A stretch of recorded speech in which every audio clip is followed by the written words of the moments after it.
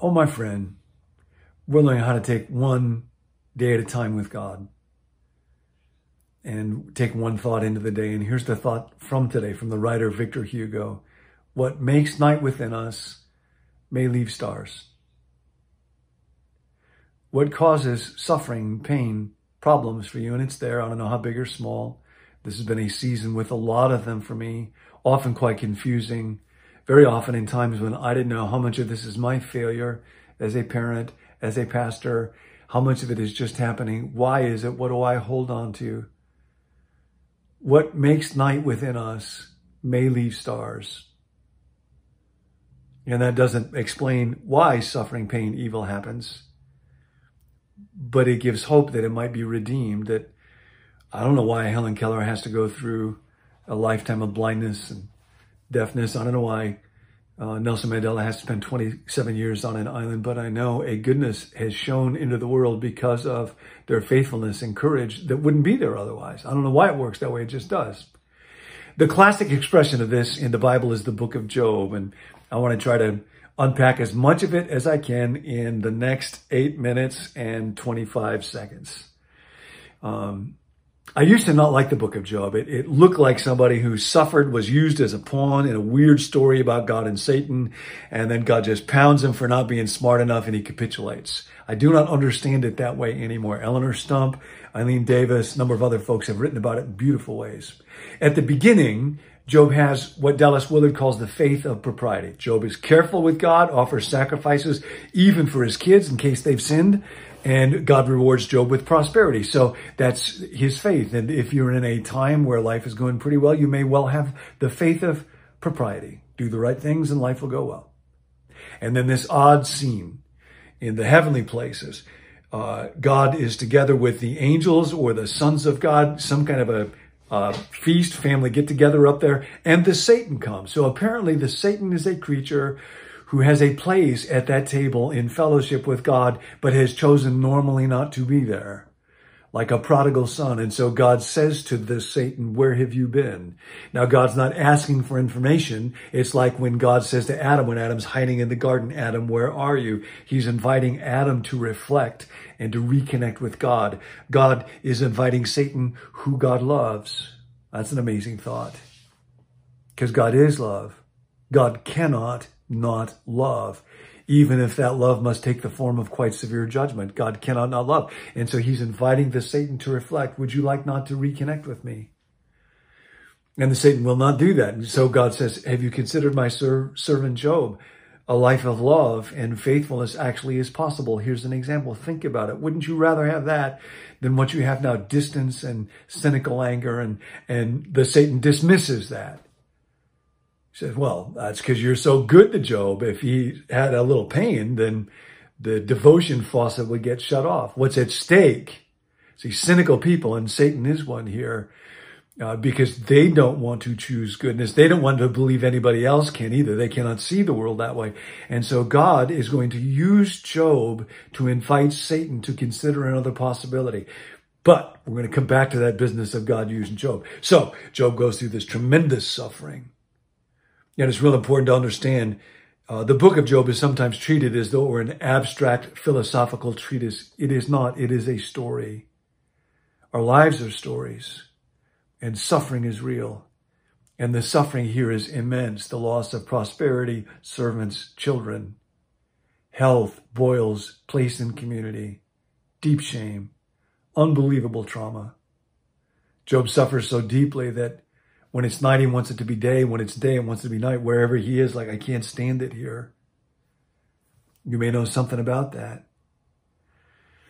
And he cries out. Now, this is the faith of desperation. He's deeply angry at God. He accuses God of firing poisoned arrows at him. He just expresses great confusion and anger and vitriol.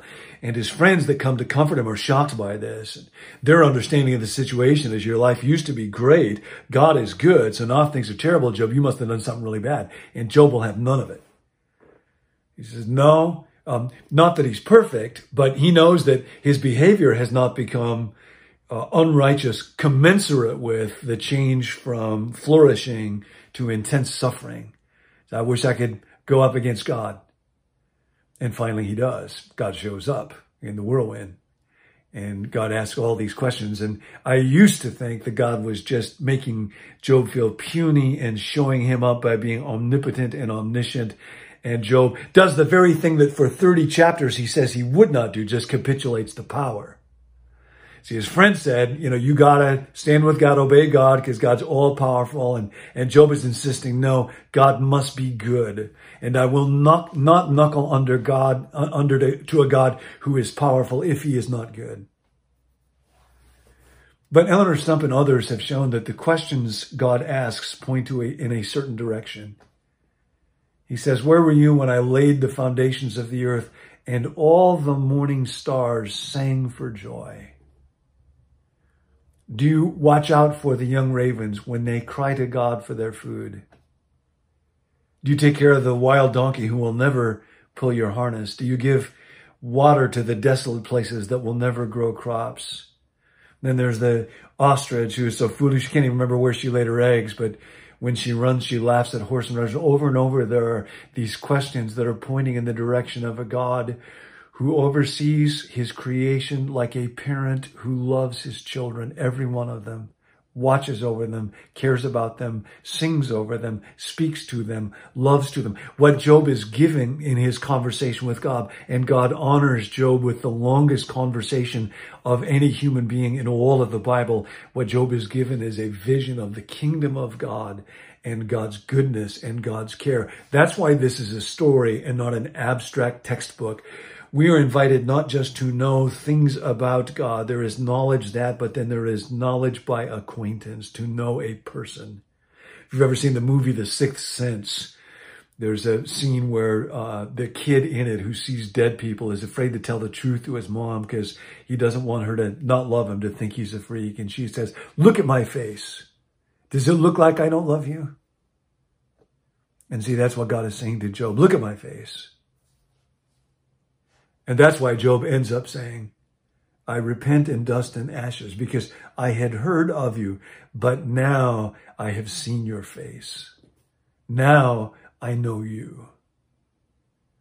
And no one ever knew, no one ever had that kind of conversation, that experience with God the way that Job did.